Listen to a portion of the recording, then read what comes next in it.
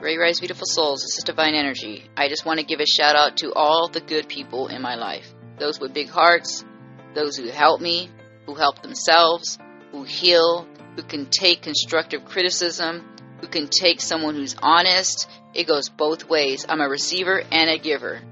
And I'm saying this is because I'm really grateful for those who can see outside of the box and who understand and who see me and my messages when I give it to them, when they ask. They know it's not coming from a place of being something personal that I feel about them or the situation. They know I'm a channeler. They know I give information.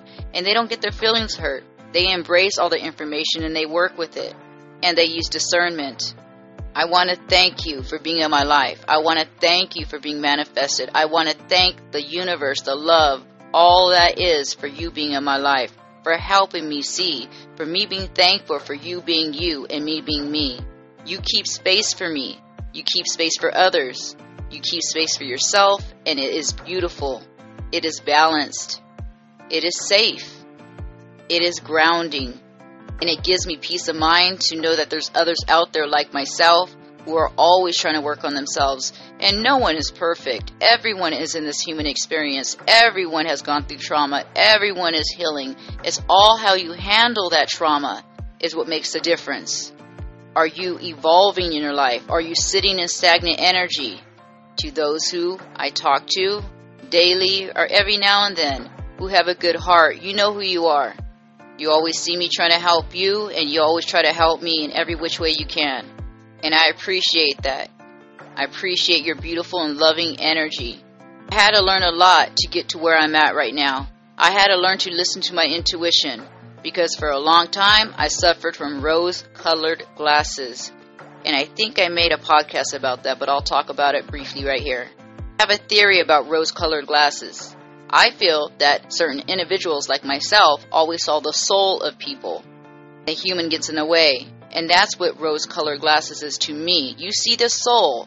You hope for the best because you don't want anybody to be dark or ugly. And you see the soul, which some people call potential for rose-colored glasses. But I believe it's a soul, not just potential. It's who the human's supposed to be, who they are. And they always let that trauma get in the way. The human is always getting in the way.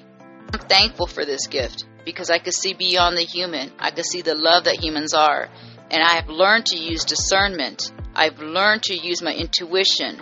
When I see someone's picture or I meet somebody for the first time, that first gut instinct I have, I listen to it now. I do not care if I sound mean. I do not care how anybody takes it anymore.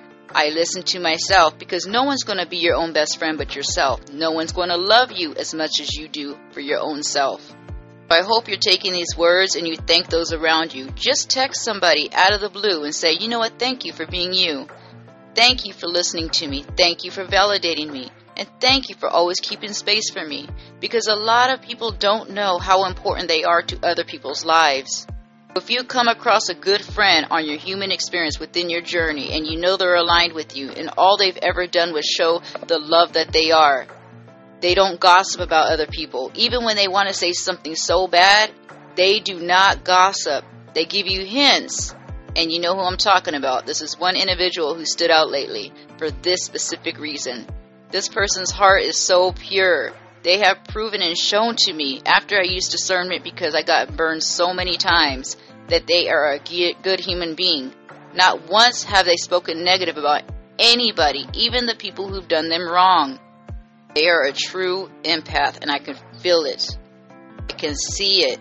Their energy is beautiful and their aura is a bright yellow. It's so pretty. But anyhow, I just want to say this. Listen to your intuition. Your higher self, all is one. You are the answer to everything you seek. You are a divine being and you are a manifester. Stop doubting yourself because you always know the answer. You might have those around you who gaslight you and tell you, nah, you're just this or you're just thinking that. I'm sorry to say this, but then I'm not. Those individuals may be lessons for you. Those who truly see you will never gaslight you.